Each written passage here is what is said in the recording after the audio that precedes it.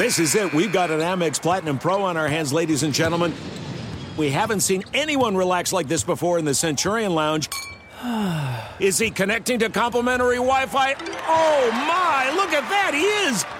And you will not believe where he's going next. The Amex dedicated card member entrance for the win. Unbelievable. When you get travel perks with Amex Platinum, you're part of the action. That's the powerful backing of American Express. Terms apply. Learn more at americanexpress.com/withAmex. When you buy Kroger brand products, you feel like you're winning. That's because they offer proven quality at lower than low prices. In fact, we guarantee that you and your family will love how Kroger brand products taste, or you get your money back. So next time you're shopping for the family, look for delicious Kroger brand products, because they'll make you all feel like you're winning. Shop now, in-store, or online. Kroger, fresh for everyone.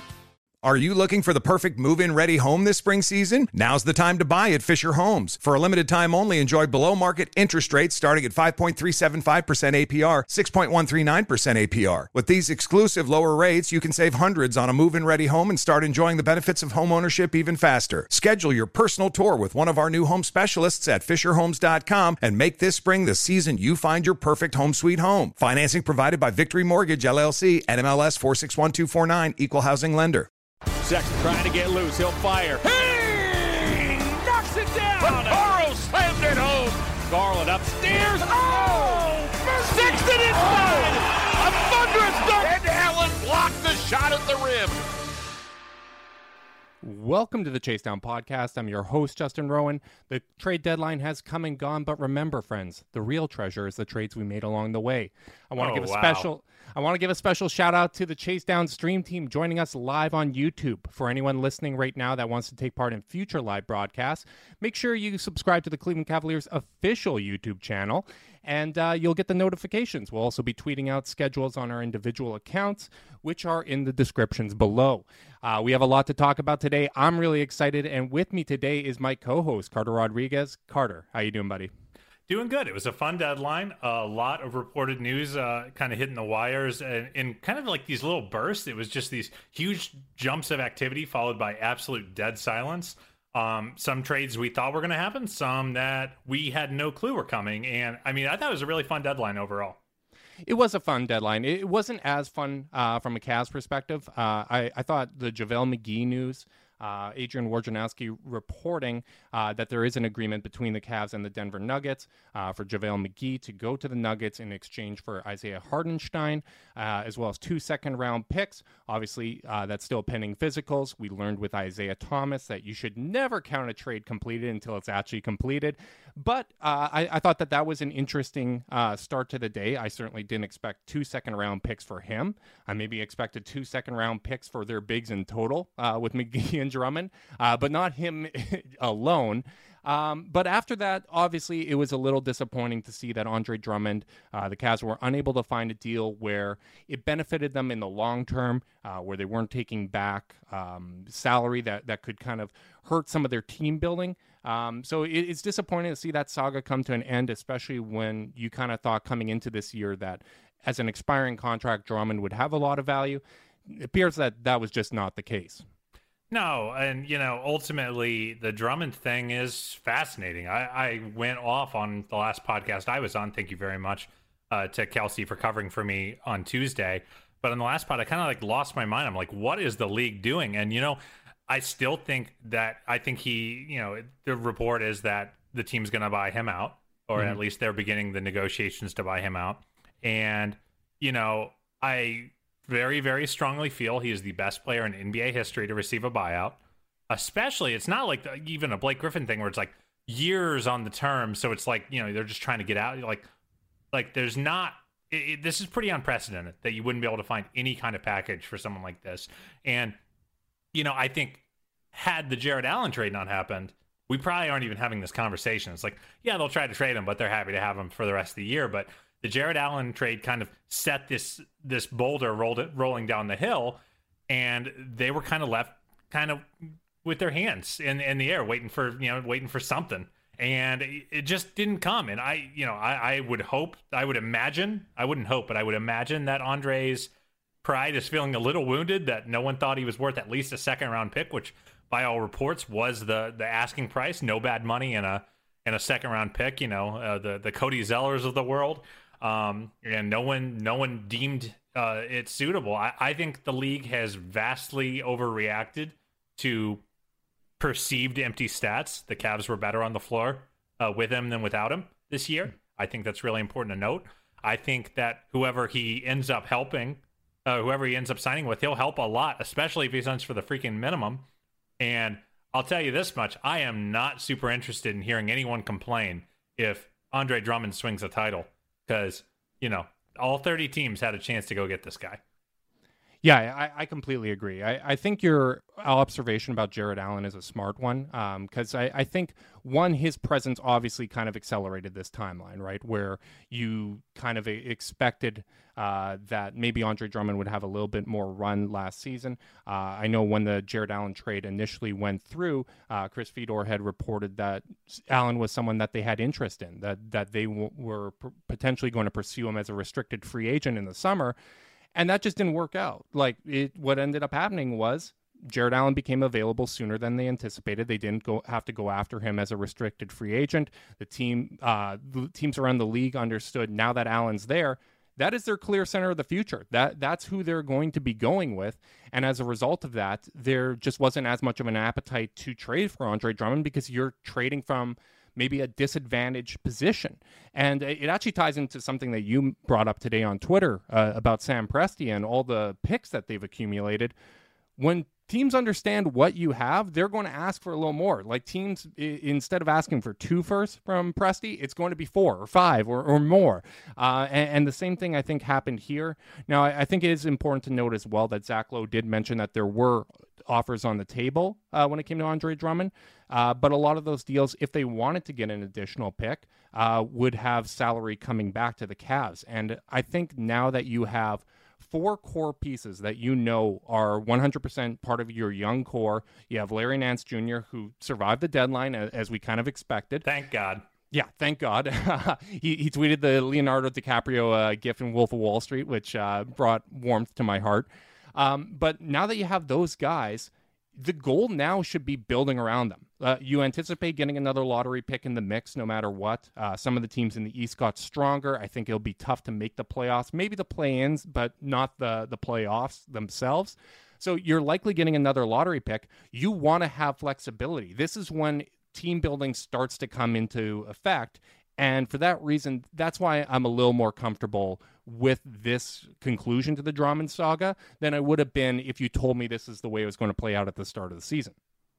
Yeah, and I think maybe this was your point. I can't remember. I'm going to give you credit anyway. You had said that the Cavs are Koby Altman is no longer in a position where he can make moves that regardless of the on-court impact of them and of the construction of the rosters, you can't just they are moving ever so subtly out of the asset acquisition mode. Sure, they're still going to buy picks when they can.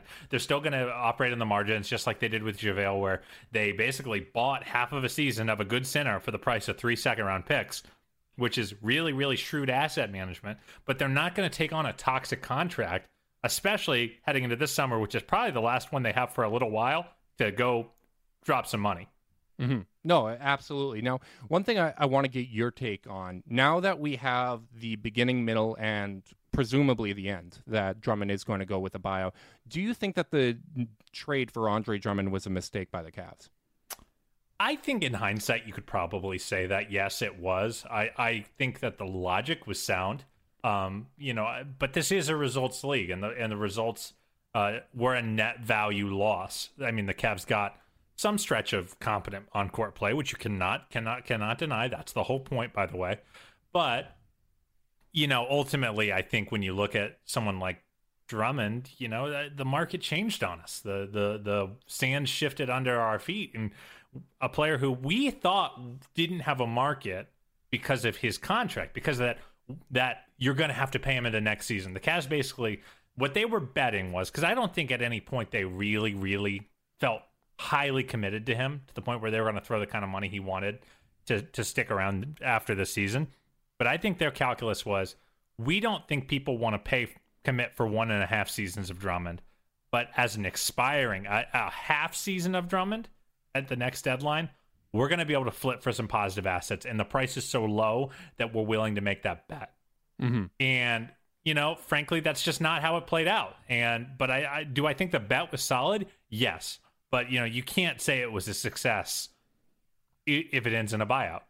Yeah, I would say that the experiment didn't necessarily work out. I don't know if the trade was a mistake. Now, part of why I advocated last season for trading for Drummond before that happened was because I wanted to see how the guards would play off of a center like that. Drummond is a good passer for a big. He's someone that could help lighten the load and make things more manageable, get them into competitive games, which is valuable experience for these young guys.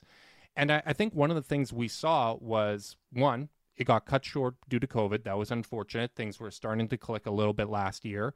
Then you had the start of the season where Drummond and Nance, that tandem, was the driving force of a lot of the team's early season success. But as the year progressed and Sexton got a little, continued to improve and Garland got a little more comfortable, we started to see that maybe having Drummond on the floor didn't fully maximize those guys.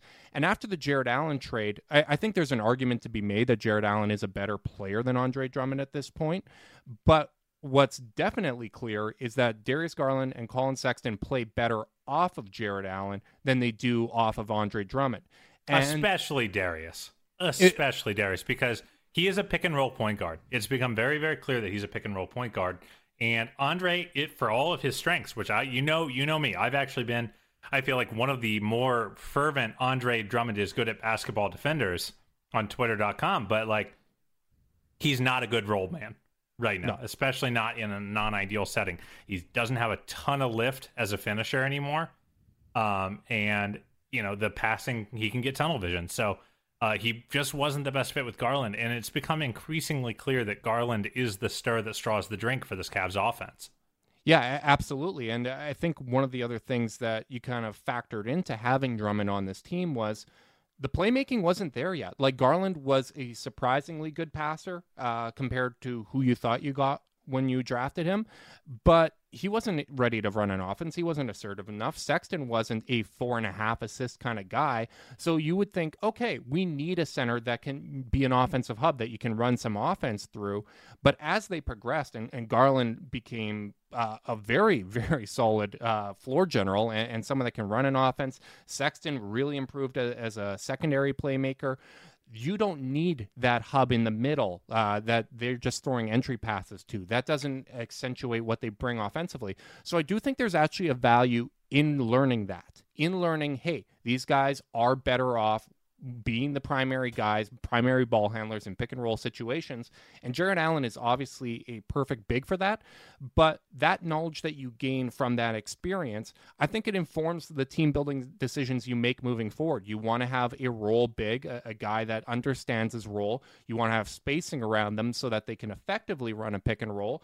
And as you look at the reported trade of Hartenstein coming in from Denver, he's another guy that kind of fits that description. Now, he's raw. He fouls a little too much. He's 22 years old. Not every 22-year-old center is Jarrett Allen. It's very unusual for someone to be that polished at that position at that age.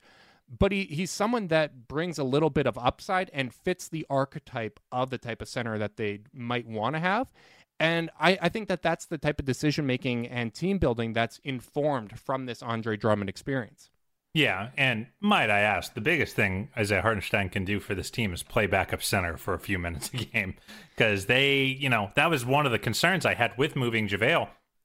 As early on, I think we all thought JaVale was moving into that trade exception. Mm-hmm. And I was like, it doesn't seem like Andre is getting traded. You're not hearing a ton of buzz about the Cavs and any other deals. And then I was like, are we going to finish the second half of the season with a glaring hole at point guard and center off the bench? And that was a real concern. And that was a big concern of mine. And, I haven't watched enough Isaiah Hartenstein to know if he's going to be a good contributor or not. I'm not going to pretend to be a big expert on the guy. No, I do think Denver I'm was going to out you smart. right now. I'm going to jump down your throat and out you because you were sitting here, and some of this is where these teams are at. But you were lamenting. That's exactly. I was getting there, you jerk. You were lamenting in our Discord. No, I'm cutting off your defense before you even go to it. You were saying in our Discord that Denver needed to go out and get themselves a proven center, which I think this is another one of those win-win situations. I really like JaVale McGee for the Nuggets making that return there, but you were out here hating on my guy Hartenstein, and the last time you hated on a player and said that they weren't going to make it, it was Darius Garland, and now he's the straw that stirs the drink. So this is a good sign. You are that. This is our YouTube debut, and you're going to spread this kind of lies and slander about me. First off, never said that about Darius. What I did say, and I will say this, is I said I can't believe Denver might roll into the postseason with Isaiah Hartenstein as their backup center, and that's it. Mm-hmm. And I think they were 100% right to deal for JaVale. I think it was a great move for them. I love that they picked up Gordon. We'll talk about that later. But yeah, I mean, I certainly don't think that if the Cavs were a playoff contender, I would not feel great for this team trying to go win a series, knowing they got to give Isaiah Hartenstein minutes. But luckily, that ain't this kind of team. And this team is depending on a lot of young guys that are trying to find their way in the league. And I'm happy to see 8 to 10 development minutes a game from him, and that's really all you need because Larry can play some backup five. Kevin, if we see him anytime soon, can play a little backup five. Well, though. I think given this season, no, thank you. I think he saves them from playing those backup 5 minutes, which is important because neither of those guys want to play it. I got some Hartenstein facts for you here. He has more Finals MVP than Steph Curry. He won the 2019 G League Finals MVP. In his final season with the Rio Grande Valley Vipers. Yeah. Anyways, Houston's the Grand Valley Rapids. You know what? I was thinking Grand Rapids. This is what happens. Is that an MLS team though? You might not have been that off on that one. Well, Grand Rapids is close to Winnipeg. I think it's in North Dakota, so that might be what's going on here. This is the kind of banner that people keep coming back to the pod for. Yeah. North Dakota banner is what people are here for.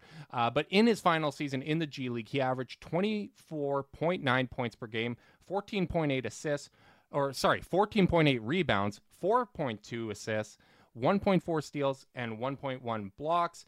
As I mentioned before, he's a little foul prone. His 2 career starts, he averaged 18 points, 12 boards, and 3.5 blocks. He is also a guy so you can expect that moving forward. Of course, yeah. He's basically putting up Drummond numbers, so maybe we just replaced him. He's also a guy that appears to know his limitations. He says his career goal is to be the best backup center in the league. Carter, I can't tell you how much I love to hear that.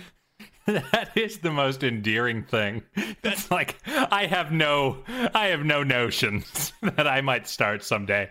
I'm just going to kind of stay in my lane.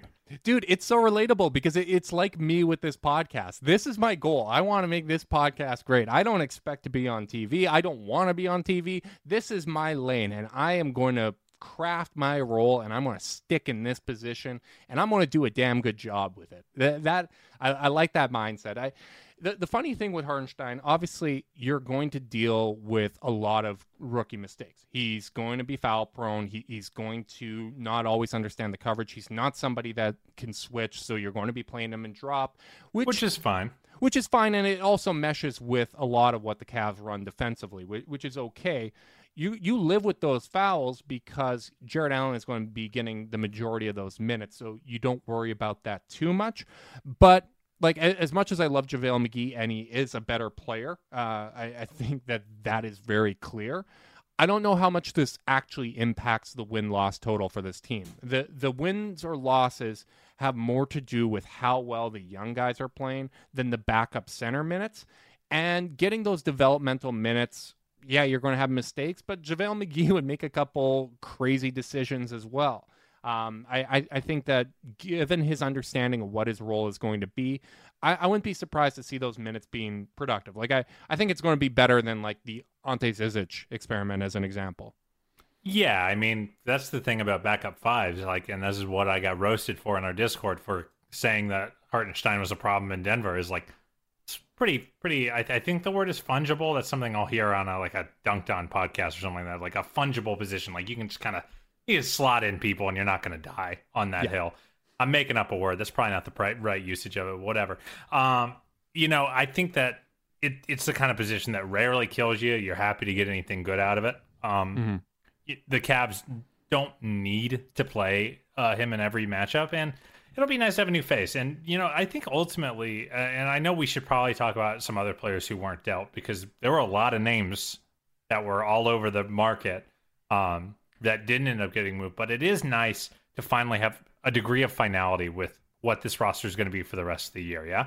Yeah. Oh, absolutely. And getting those second-round picks is nice. Like 2023, the reported details on it is the 2023 second-round pick is top 46 protected. Given how young and good Denver is, you would assume that converts. And then the 2027 pick is unprotected, so that's going to convert. And we've talked about it before. Those second-round picks, what their value is the headline. You know what? It's honestly, when you talk about fungible, it's a little bit like Top Shot moments where no one actually cashes in on them, but they're trading them and selling them around. They don't often turn into something real, but they're nice. They're great in the headline, and there's definitely a value to that. Especially when you look at 2023 and that potentially being a year where there might be the double draft, where that is when high schoolers can go directly to the NBA. If not, it's a nice asset to kind of have in your quiver there. But you're right. I do think that we should talk about some of the other guys that weren't dealt. I think that there was an appetite, looking at my timeline, for moving Cedi Osman. I would assume that there wasn't a lot of situations where there was positive value coming back.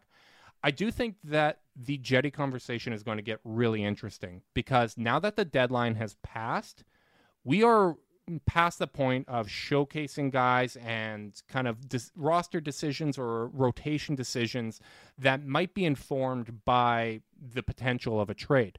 Now that is no longer the case, everything should be merit-based from here on out. And I know people want to go straight to the new and play Broderick Thomas, who I am infatuated with right now. He's very, been awesome. Very intrigued. Very intrigued. Line from Poppy. Yeah, my interest is piqued, as Larry David would say.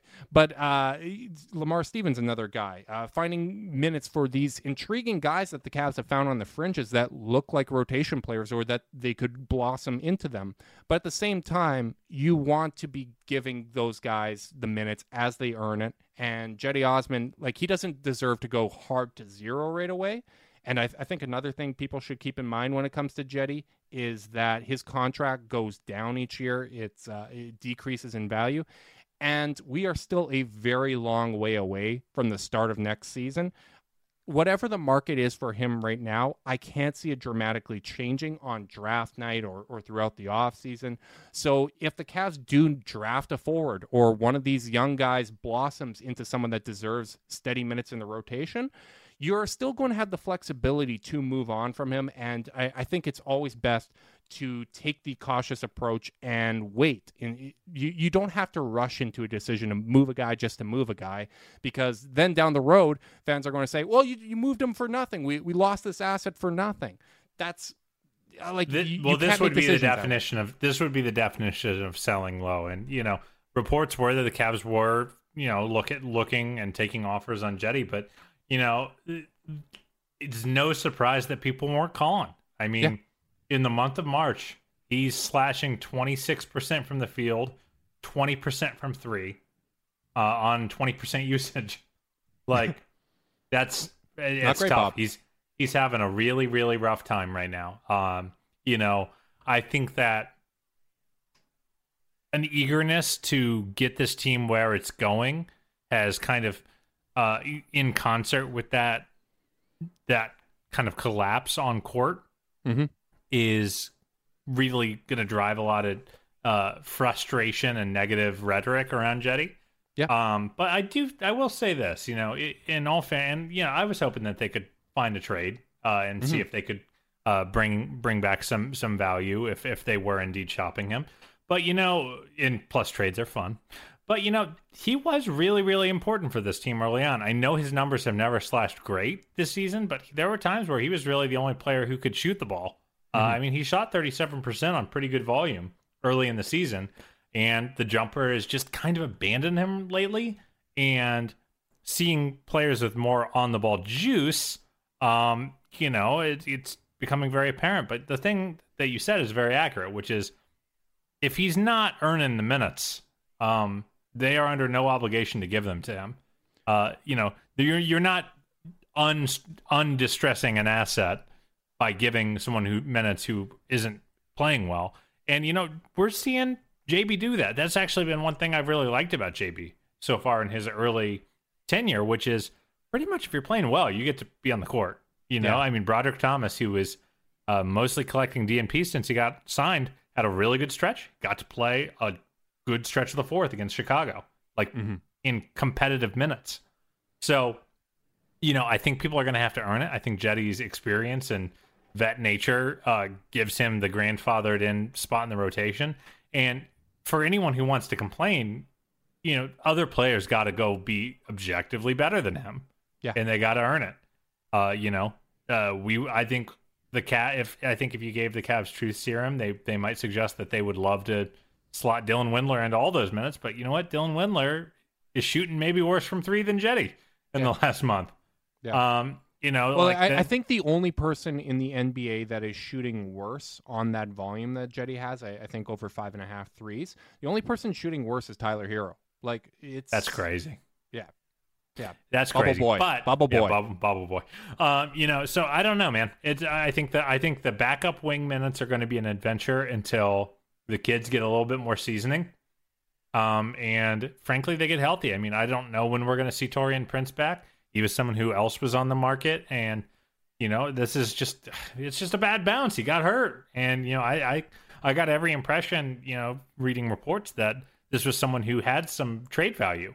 And his contract was supposed to be the tax for Jared Allen, that they might have been able to maneuver more cap room this offseason. Didn't work out that way. But if he gets healthy, then you have more and more insurance policies. But I just want to reiterate: no one on the wing coming off this Cavs bench right now is playing particularly well. Right. And the bench players who are playing well, unfortunately, happen to play the same position. It's Lamar Stevens and Dean Wade, and they're both fours. Yeah, no, I completely agree. I will push back a little bit because Isaac Okoro has been playing great lately. He's trending in the right direction, and that's making me very pleased. I loved watching him shut down Zach LaVine recently. But among the kind of bench mob, this is going to turn into a hyper-competitive environment. And one of the things that I would even suggest doing, when it comes to Lamar Stevens and Broderick Thomas, is, okay, we have slotted out a set amount of time in the rotation for one of you guys. Alternate games. Have a guy say, all right, this is Lamar, you're going to sit tonight unless we need you. This is going to be Broderick's game. Then do the same thing in reverse for Stevens. Because I think one of the things when you're developing players, and I think this is actually part of some of Toronto's decision-making when they moved their guards to open up minutes for Malachi Flynn, it's a really tough to develop in a situation where if you make a mistake, you're looking over your shoulder thinking that you're going to get pulled. You start playing to stay on the court rather than playing your game. Now, Broderick Thomas, I don't think that that's a huge thing for him, but let's say Lamar Stevens, who has had kind of inconsistent minutes at times, if you have that confidence that this is your night where you're getting some burn, you're getting your opportunity, you're getting your looks, you have a little more confidence, you have a little more freedom to play within team basketball, and I think that should be the number one priority. Is we want guys that can fit in with the core. And I honestly, I really sympathize with the fans that will have the conversations about Jetty and have some frustrations there, because what you end up experiencing is you have way more tolerance for Lamar Stevens or Thomas or Dylan Windler to make mistakes. Totally. Because you have patience. You are waiting for that upside with them. You haven't had as many good and bad experiences with them. Whereas Jetty, he can have a better game overall or an overall more consistent impact. Not saying that's necessarily the case, but when he has those mistakes and those moments where he really struggles, that frustration, like you have all that baggage you are carrying into that experience, and it just makes it that much more frustrating. So I don't think anyone's crazy for being frustrated and wanting to move on, because the boat's a boat and a mystery box can be anything. But at the end of the day, like, these guys do need to earn their minutes. And I think having an environment where Jetty, Windler, Stevens, Thomas are all competing for those backup wing minutes, that's really good. That is a great environment for this young team, because the goal should still be winning. The goal should still be trying to win every single game. It's not easy to do with youth. You're going to have inconsistency. The schedule is an absolute nightmare.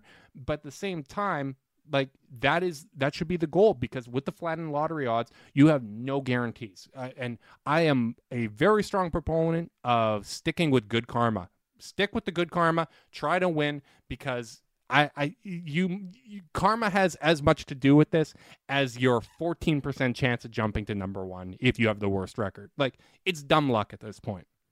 Yeah, I'm with you, man. I'm totally with you. Can I share some good news before I gripe about something? Yeah, go ahead.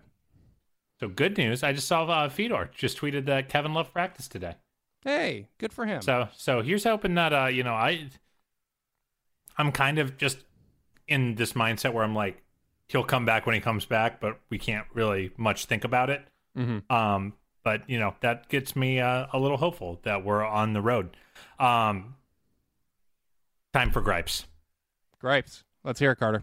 It's and I don't know if this is an actual complaint as much of like process as much as just like it's a bummer. Cavs backup point guard is going to be an adventure for the rest of the year. Man. I think both of us were kind of hoping for the cavalry to come, and it's not coming. They're going to have to figure this out with internal resources, or maybe some free agents, depending on what they decide to do with Quinn Cook. But I don't think they're going to get, there were times where we were dreaming Thomas Satoransky dreams, and that doesn't seem to be the case anymore. Well, that's definitely not the case, but that is a big bummer for me. You don't need to put a Seams qualifier on there. No. I'm happy to report the Cavs didn't trade for Tomas Satoransky. I'm just disappointed by that, because it's put such a strain on this offense and on Darius when he's really the only pure point on the team. Even Quinn Cook, who is been pretty capable in his minutes, he's just not a drive and kick kind of player. We're seeing a little bit of that from Broderick Thomas. Cross your fingers. Yeah. But it's just not really there right now, and I just think those minutes are going to stay being tough. So if they do have a prolonged injury to either one of Sexland, rut-row, Raggy. Right, and part of my forecasting for the season is what's your margin for error? And when you don't have an established backup point guard, that makes things difficult. Like, these guys are going to have bumps and bruises throughout the year. Like, you finish one 4-game and 6-night stretch, and you go right into another one. And if a guy has a minor injury like Sexton had against Chicago, you're going to err on the side of caution, because as much as you want to be competitive, if you're serving your best interest in staying competitive, having Sexton sit out one game is a lot better than him trying to play through it and then missing a week or two, because we've seen that so far this season. I think from a playmaking standpoint, you're right. It is disappointing to see that there isn't a backup point guard that's a little more established, that brings what they need to the table. I think you're hoping that you can make up for some of that as Larry Nance continues to get more comfortable. You can run some playmaking through him. Maybe Kevin Love, fingers crossed, if he gets healthy. Obviously hoping that he can. It's heartbreaking for him. Like, I've said this before. I'm going to say it again just because we do have a new audience today on YouTube. But my God, the fact that he only missed 7 games last season, while this year they're more competitive than they've ever been, and he's missing all this time and not playing at all, that's got to kill him. That's got to kill him. Like, anybody that thinks that he's sitting out on purpose is insane. Like, this sucks for him. It sucks for the Cavs. But you know what? Other guys have stepped up. Dean Wade has shown that he can be a valuable two-way player. Like, he looks like I'm happy every time Dean Wade is on the floor. Yeah. I am happy to see him. Even skeptics that other fans that were skeptical of him, like, I have conversations with them, and they're like, yeah, like, he is bringing two-way impact, and he has confidence to shoot. Like, he is bringing the Jetty confidence with consistent shooting. That is a very nice thing to have, especially at that position, especially when you look at the makeup of this roster. A stretch four like that really does bring a lot of value to the table. So overall, like, you look at the net in and out for the Cavs this season, I'm pleased with it. We talked about expectations going into this trade deadline. I thought we were going to get 1 second for McGee, and I was holding out hope that we'd get a second for Drummond. Turns out we got 2 seconds for McGee and nothing for Drummond. He's likely going to go to a contender. I think it's going to work out well for them. He's a very good basketball player. The league is crazy, but you know what? It is what it is. But overall, like, I'm very pleased. Like, this roster already makes more sense than it did at the start of the season, in my opinion. We got a whole lot younger here at the deadline. And you know what? Like, there's still a lot of time, as I said, between now and next season. This team's still overachieving compared to expectations. And when I look at next year, I'm feeling confident, man. I think that they can pull this together and get a better sense of what finishing touches are needed if you're going to be a playoff team with a much larger margin for error. Because I think this season, when everything is clicking, they were good enough to be in that mix. They were good enough to be where the Knicks are right now. But their margin for error was just a little bit slighter. They had a lot of injuries, positions wiped out, a million other qualifiers that we've talked about and everyone's familiar with. But I really love the direction that this team's heading in the future, because the young core gives me so much hope. Yeah, I mean, I'm feeling pretty good. I think some people are a little disappointed that the returns weren't better, but yeah, as we've said, like, I'm one of them. I'm one of them. Yeah, for sure. I mean, I'm blaming the league much more than I'm blaming the Cavs. I don't think they should have had to take on bad salary to trade Andre Drummond for a second freaking round pick. But with that said, people want to dog second round picks. I get it. But the Cavs traded 4 second rounders to trade into the first round, like a year and a half ago. Can I go off a little bit? Go off, King. I want to blame Masai Ujiri. Not Masai, Pat Riley. Riles, what are you doing, man? I think the best chance that they had, and Fedor had reported this as well, the best chance to move Drummond was likely in a 3-team deal. Toronto was a team that had interest. If Miami was sending young guys to Toronto, that's not a lot of salary.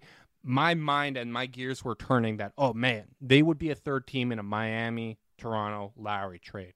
And Riles just did not want to pay the price and instead traded for Oladipo.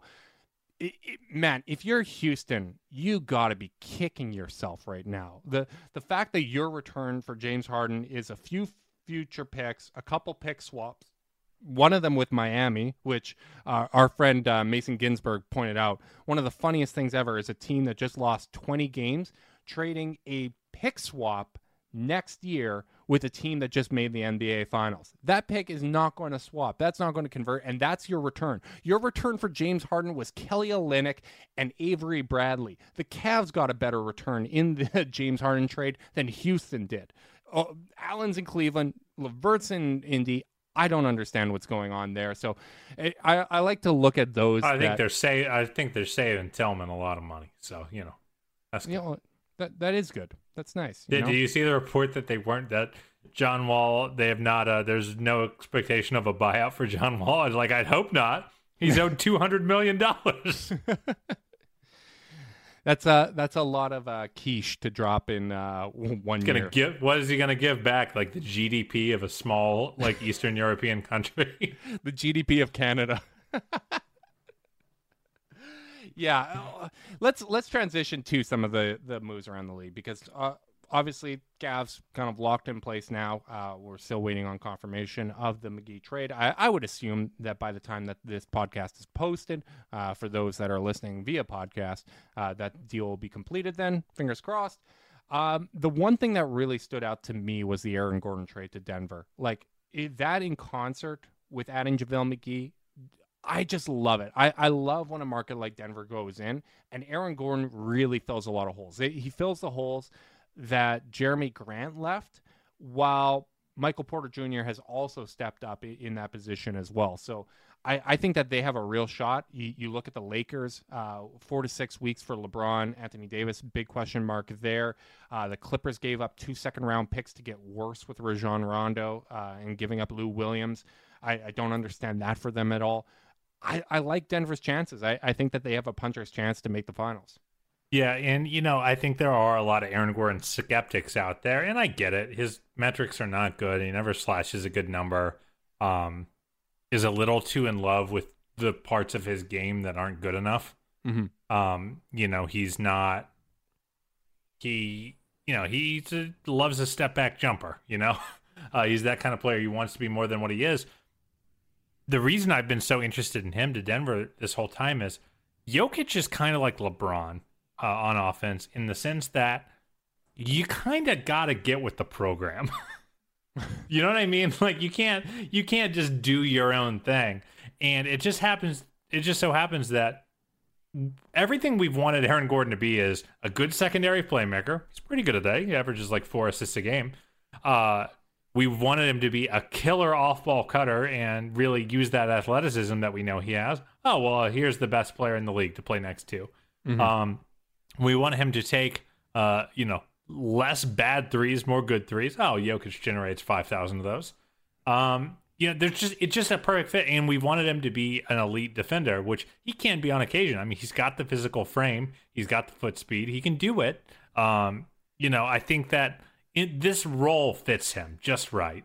And, I think if you're Denver, I think it would be fair to expect more of him than they got out of Jeremy Grant.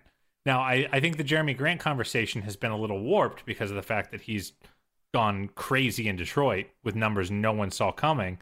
But, the version of Jeremy Grant in Detroit was like good 3-and-D, switchy 4. Right. That was kind of his vibe. That didn't rebound at all. I would expect Aaron Gordon to be a little bit more versatile offensively.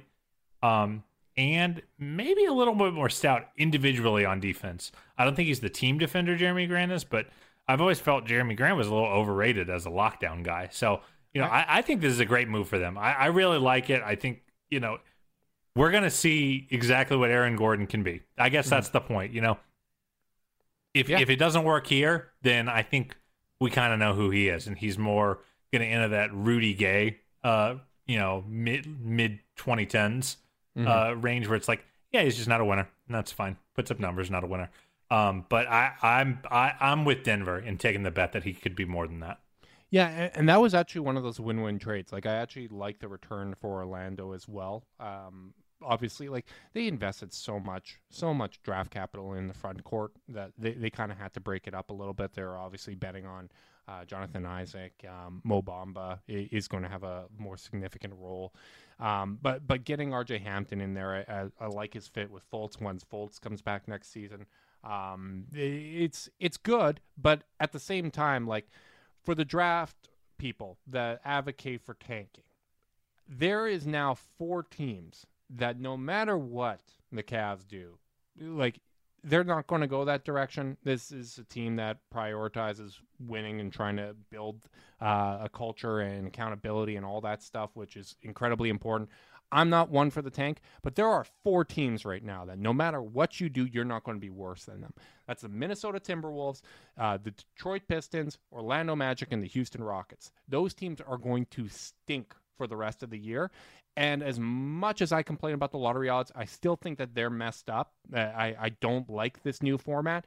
This is going to be a position where it actually benefits the Cavs because they're going to probably be in that back half of the lottery. They still probably will have, just looking at the odds, you're still probably going to have about a 40% chance of jumping into the top 4. Worst record in the league gives you a 52% chance of staying there. So this is why I think we're so intellectually honest, Justin, is that we still think the odds change was stupid, even if it benefits us. Yeah, it's going to benefit us. And you know what? It's good karma. Again, we're going to be competitive. We haven't jumped up in 3 years. I know that's going to drive anyone listening that's not a Cavs fan absolutely insane, but unlucky in the draft. That's what's going on right here. So that's Orlando and Denver covered. The only other thing that I found super interesting was man, now I sound like Kendrick Perkins. Did you see that? Hey, Kendrick. Yeah, we saw Vucci Mane to Chicago. I think that puts Chicago firmly into the playoff hunt. I do not get this move, my friend. You don't? Do you like it? Like, I like it for this season for Chicago. I don't think about long-term team building stuff too often for a team like Chicago, but I just feel like Chicago has spent so many years. So they were, they had a stretch where they were a legit East contender. Mm-hmm. Then they slowly fell to this middle to lower middle class, and they got stuck there. So they moved on from Jimmy Butler and said, we're not going to be a middle class team in Chicago. We're going to aim for more. So they tear it down to the studs. They draft for like 3 years. And then with this core, which is currently lower middle class, they trade for a guy who they trade 2 first-round picks, I believe one of which is unprotected, for a guy who will lock them into the middle class with their core, unless their one young hopeful stud, Patrick Williams, takes a big leap. And I just don't see the point. Like, I mean, I guess they're just desperate to get back into the postseason. Wendell Carter Jr. has been a huge disappointment. I think everyone was waiting for that light bulb to go off, and the Bulls ran out of patience. It's really funny. I think they'll be better, but like I don't get it. Like, I don't think this is. Here's my thing, Justin. So like we've talked a lot about how we kind of turn our noses up at the kind of people who don't see value in winning more games. Yeah. I don't think that's what I'm doing here, though, because I think that when you look at the success stories, the Miamis, actually maybe not Miami, they were a little fluky because they're such a glamour market and how they were able to pick up Jimmy. But you look at like Toronto, it's a matter of developing internally and giving yourself room to cash in. Yeah. And I don't see how the Bulls can do that now. Like, I mean, sure, like I guess first round picks, you can just go out to 2035 at this point if you really want someone. But like, I don't know, man. I don't get it. I don't get where this is supposed to take them other than back to the middle class of the Eastern Conference. Yeah, and obviously you're kind of hoping that Kobe White progresses as well. He's kind of been okay this season, but hasn't taken like the Garland leap that we've seen. I think you raise a good point. I think they're probably hoping that if they become more competitive, that Chicago can become a bit of a glamour market. I just don't know if it's that kind of I just don't know if that's how that works. But you know what? I think your concerns are very valid. It's not something that I've internalized. Like, I'm just thinking this. I mean, season. I think it'll be fun, I guess. Well, especially when they don't want to pay Laurie Markkinen reportedly. So they're just cashing out. Like, they're just like, this is their core now. It's Levine and Vooch, and maybe Pat Williams will take a leap. Kobe White has been disappointing relative to expectations. You know what? Here's a good example, and this was actually pointed out in our Discord, so shout out to Chase Down Discord. But one of the things, like going into the Sexton draft, everyone said this is a 7-player draft, and the Cavs really you're out of luck picking 8 because there's only 7 players in that draft. You got Marvin Bagley, Wendell Carter Jr., and Mo Bamba that all did not pan out. And like as much as drafting and the scouting, I think, has improved, and the overall talent coming in has improved, player development and chance is still such a big factor. Like, we don't know everything. Everyone progresses at different stages, and to say a draft is a 3-player draft or a 7-player draft, whatever the case may be, it's just not accurate. Like, look at the top guys in this draft. Like, Sexton has moved his way up there. Shai Gilgeous-Alexander has moved his way up there. Like, those two have blossomed more than a lot of the guys picked ahead of them. And like, it's not a science. It's not a science. No, it's not. And yeah, I don't know, man. It's a fine team, and they're going to be harder to beat than they were yesterday. And maybe I'll be proven wrong. Maybe Levine's got another leap in him, and it makes the play-in spot harder. It makes the play-in spot harder. Certainly makes the play-in spot harder. Yeah. And I am less hopeful that this team can find their way into the top 8 after the play-in than I was yesterday. But ultimately, I don't know if I think the world is going to take care of that for them. I think that should still be the goal. Think Toronto holding on to Lowry. Yeah, that should still be the goal. But I think Toronto holding on to Lowry which I think was the right move, by the way. I don't know if you do, but with them holding on to Lowry and the Bulls leveling up and the Pacers starting to get healthy, though they just lost TJ Warren for the season, which is obviously unfortunate. Even the Wizards starting to kind of find their way a little bit. I just think it's going to be too tough to get into that spot. Yeah, like Wizards, Toronto, Chicago, like those teams are going to be there. Maybe the Knicks fall out. I thought, like, again, you got Indy and Chicago. You got Indy right there at 9. Like that's a team with legitimate pedigree. Yeah, and I think you can make a case that Toronto didn't get much worse. Like Gary Trent Jr. is a better defensive player than Norman Powell. 15 points. That was a weird move, man. What is Neil O'Shea doing? I have no idea. Like, you trade a 22-year-old for a guy that's considerable older and not a whole lot better. Get off that you're going to have to that wants big money and isn't restricted. With Gary Trent Jr., at least you could say he's a restricted free agent. Yeah, right. And I would assume, like, Toronto now, you add that to the mix with their young guys, and like that works out great for them. Like he slots in perfectly. He can take over that Norm role. Rodney Hood. I think playing him over someone like Terrence Davis or Matt Thomas that they gave up to kind of clear up the roster space, like that makes you better. A little bit better. What's that? Did they just get better? They might have. Just not worse.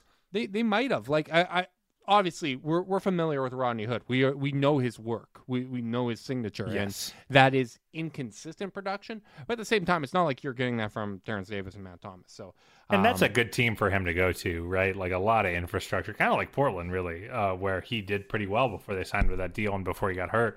So yeah, I don't know, man. I think they got better. I think that they're going to have some good juju. Yeah. After keeping Lowry, like we thought our season was going to be kind of over, and now it's not. Let's go get into the playoffs and see if we can shock somebody. Yep.